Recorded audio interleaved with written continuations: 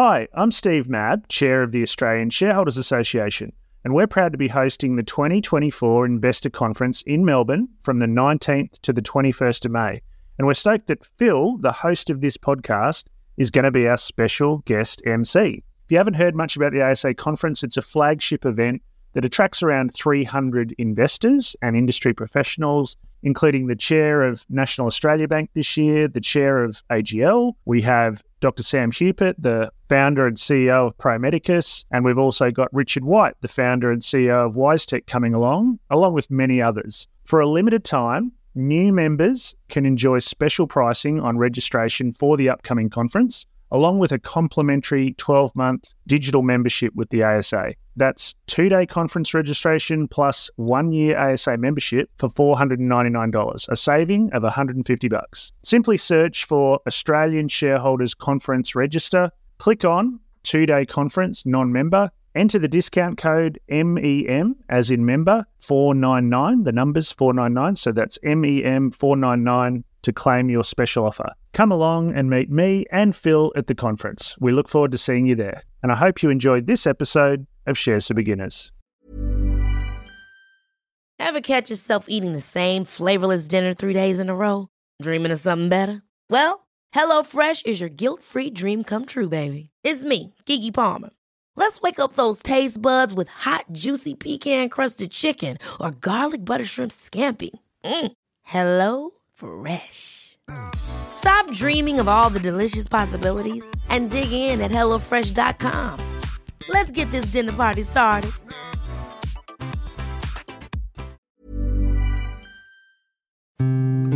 Shares for Beginners. Weekend Watch List. G'day and welcome back to Shares for Beginners Weekend Watch List, where we'll be taking a close look at an individual company, sector or ETF that you may wish to consider for your watch list. It's not a recommendation to buy, but a way for you to learn how experts screen for value. Joining me today is Gareth Brown. Hello, Gareth. Hi, Phil. Gareth is the portfolio manager from Forager Fund's International Shares team, and we're going to be talking about Blanco, and the AIM code is BLTG. And Blanco is a US data erasure software market leader listed in London. It's a lot to get through there. I think the first thing is it's not terribly US. It's a business with roots in Finland, some in India as well. Most of the admin teams in the UK, the CEOs in Silicon Valley. So it's very much a global business, but it is listed in London. So what is the AIM? It's the alternative investment market, I believe? Correct. It's an alternative market in the UK. It's a secondary market, much less liquid than the main boards in London, and smaller companies, and a bit of a Wild West in terms of like low disclosure, different requirements. So you get a lot of companies on the AIM that are, let's say, dodgy. But we've had a lot of success in the past, with a high filter there, and we're very, very selective, but we've had a lot of success with some of the things we've bought there in the past. So you just be careful if you're fishing there, huh? Definitely. Yeah, okay. Well, it's good to know about that. So tell us about Blanco. What caught your eye about Blanco? We've owned Blanco for a couple of years, so I'll give you a rundown of what the business does first, and then we can maybe talk about the opportunity that we got involved in. We bought it in 2017. Blanco's main business is erasure software. So when a piece of hardware, a hard disk, or any sort of computing device, mobile phone, anything like that, when it gets to the end of its natural life, you want to clear that hard disk of data for obvious reasons, security reasons. And traditionally, people either physically shredded and destroyed the hard drive, or you can use a system you call overwrite. So you overwrite the disk, which effectively is not clearing it properly. It's more like scrambling the info. Hackers are getting very good at unscrambling eggs. What Blanco software does is it very systematically goes and changes every spot on that hard disk over, and you're really clearing it. And very importantly, you're getting a piece of paper that says, we've done it to this standard, it is clear, the job has been done. You can show your boss, you can show your customer, you can show the authorities, and it's accredited by many firms around the world to do that job. And the other part of the business is mobile diagnostics. So the roots of this business is you have a problem with your phone, you take it to the AT&T store, whatever, in whatever market. It helps you identify what's wrong with the phone. That's really morphed quite significantly now. It's actually linked in with the erasure bits. There's this big secondary market in mobile phones developing. Back in the old days, you'd buy a Nokia for $300. There was no secondary market. If there was, it was going to a developing world. Now you're buying Apples for a couple of grand, and these things have value at the end of a couple of years, maybe $600. So there's a big secondary market developing. You need to clear it. It's all tied in with the diagnostics business now. And then there's also some other uses for this technology. For example, they sell it to insurance companies. If you want to insure your mobile phone, the insurance company gets you to download something. They can tell if the screen's cracked. It's all done remotely. You don't have to take it in store. Wow, that's pretty amazing technology. Yeah. Yeah. So how did it come across your table? So we found this business. Steve, our CIO, who you've had on this podcast before, we were at a broker meeting in London. They'd given us 5 or 6 stock ideas that we found we were pretty lukewarm on. And then we were getting up, we were about to leave, go to our next appointment. And Steve said, have you got anything else, something a bit hairier? And the broker was like, well, actually, there's this company that I've had to cease coverage on. I actually quite like it. I think they've got really good tech, a really good solution for customers. But there's been an issue with last year's results. They're going to have to restate it. The CEO's been up to some dodgy stuff. It's fallen 80% in the last 2 months. Everyone in London is selling the stock. We've had to cease coverage on it, but maybe you should want to go and have a look at this. And that was what we started doing. It was a very unique situation where everyone was selling this stock. We did our work over a couple of weeks, realised that there's some real attractive asset underlying it, realised that there are problems which related to one particular geography. They'd sold some business in Mexico that didn't actually eventuate. They'd recorded it as revenue, which is, a horrible sin, don't get me wrong. Yeah. But we realised that they were doing well in other geographies. It was salvageable out of this. And we started buying the stock, and we were buying 100% of the stock on several days in London. So we looked at the end of the day, the amount that traded, it was all coming to us. So everyone else was selling. That's the kind of situation where it doesn't prove that you're right. But if you're right, you're going to get a good payday if it happens. That was how we got involved. So the dodginess wasn't something that was enough to really put you off? I would say there was an asset there and an organisation that was healthy. And there was a CEO and maybe a senior management team that were cancerous. And we could see how that could be cut out and taken away. And that had already happened. He'd been fired at the time. We'd learned about some of the stuff that never came out in the media. We talked to the founder, we talked to past employees, but we also did a lot of channel checks. We were confident they were actually doing really, really well in most of their geographies, but it had been managed aggressively, financially speaking. And so we were pretty confident that we could make money out of it. But yeah, it wasn't without taint.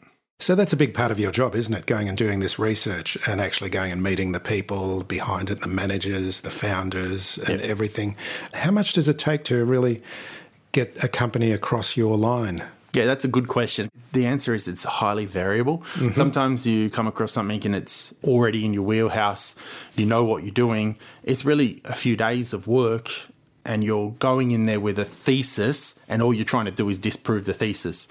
And then there's other times when a sector or a business is completely new to us. It's a little bit more of a process. Maybe you're doing that work over a number of months, but not full time.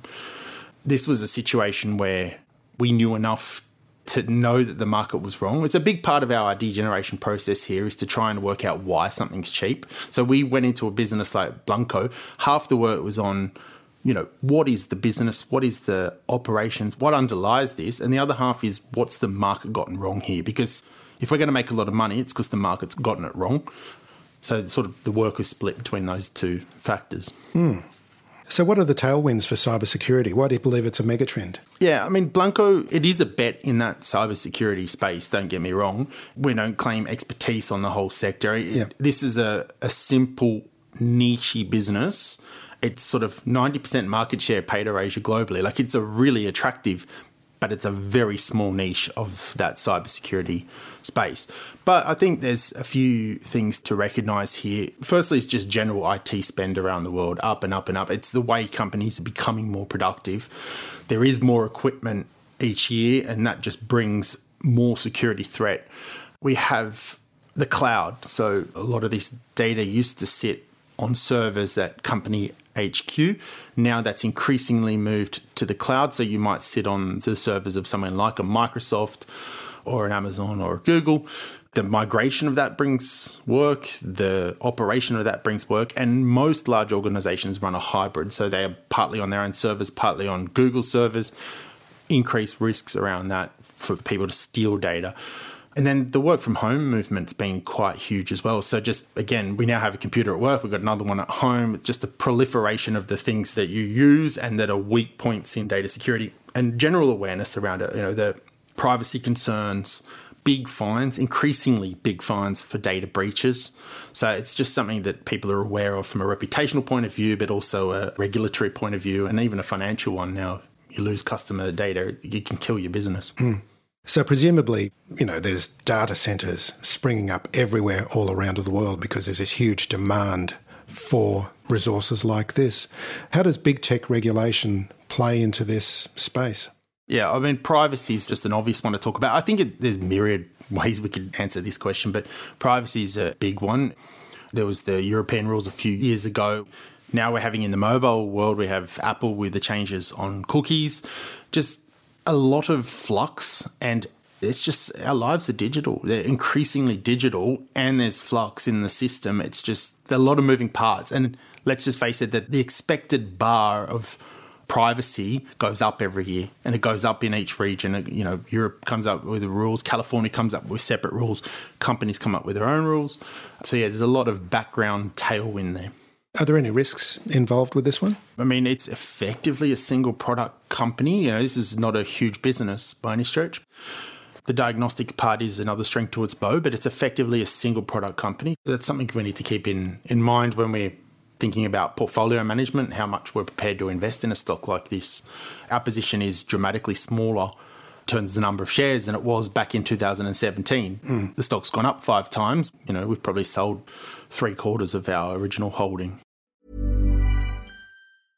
Ready to pop the question? The jewelers at BlueNile.com have got sparkle down to a science with beautiful lab-grown diamonds worthy of your most brilliant moments. Their lab-grown diamonds are independently graded and guaranteed identical to natural diamonds, and they're ready to ship to your door. Go to BlueNile.com and use promo code LISTEN to get $50 off your purchase of $500 or more. That's code LISTEN at BlueNile.com for $50 off. BlueNile.com, code LISTEN.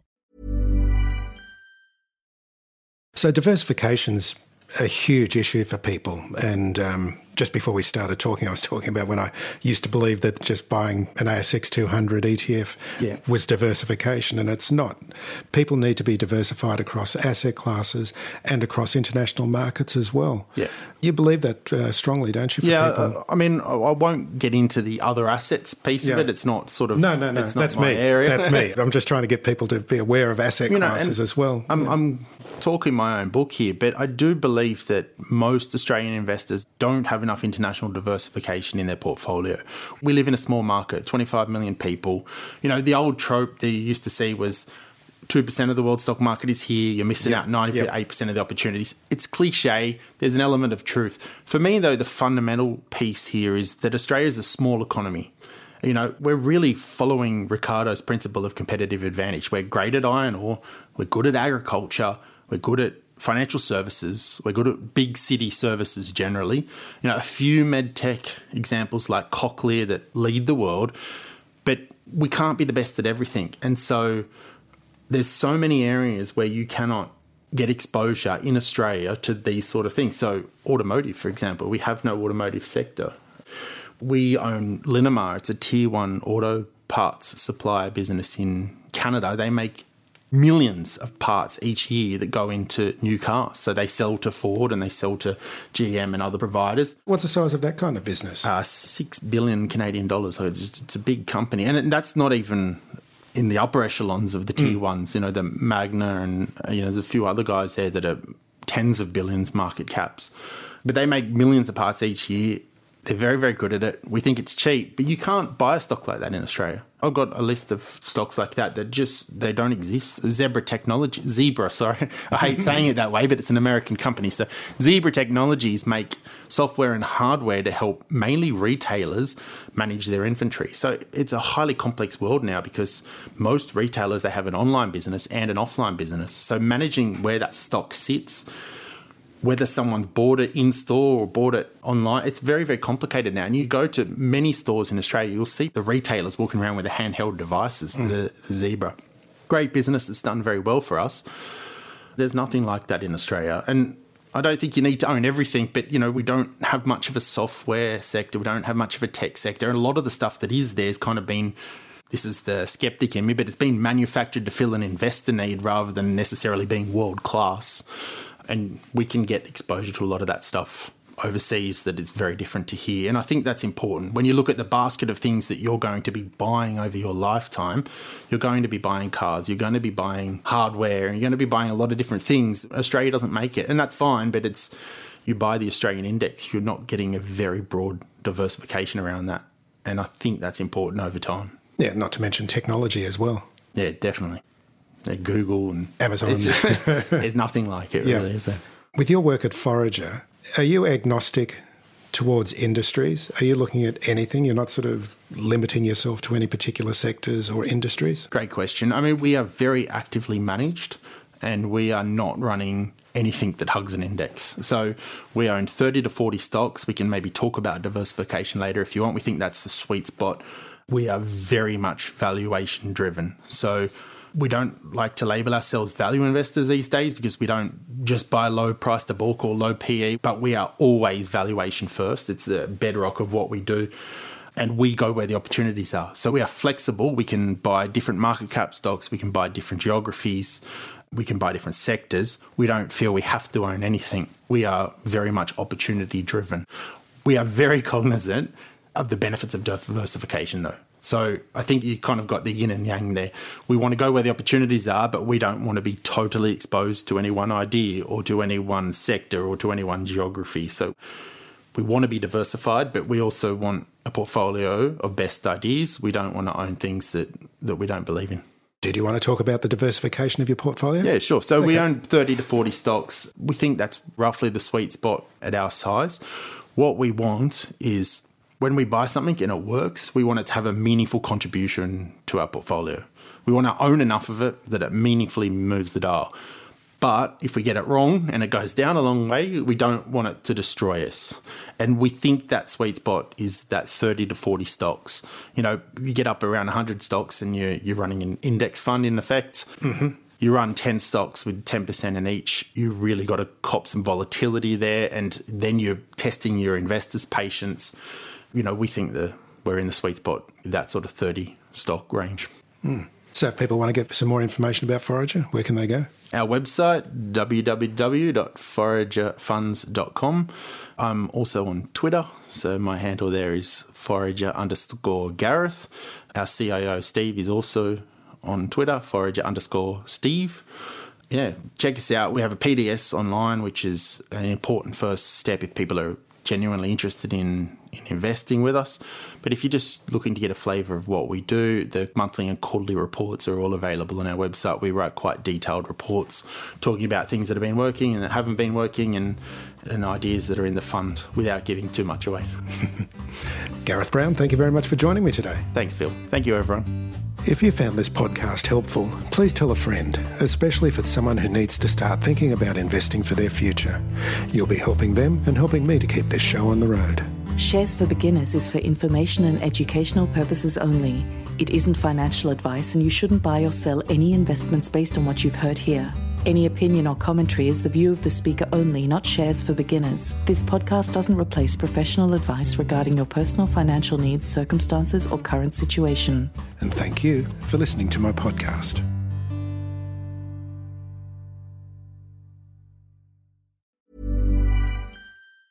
Ever catch yourself eating the same flavorless dinner 3 days in a row? Dreaming of something better? Well, HelloFresh is your guilt-free dream come true, baby. It's me, Keke Palmer.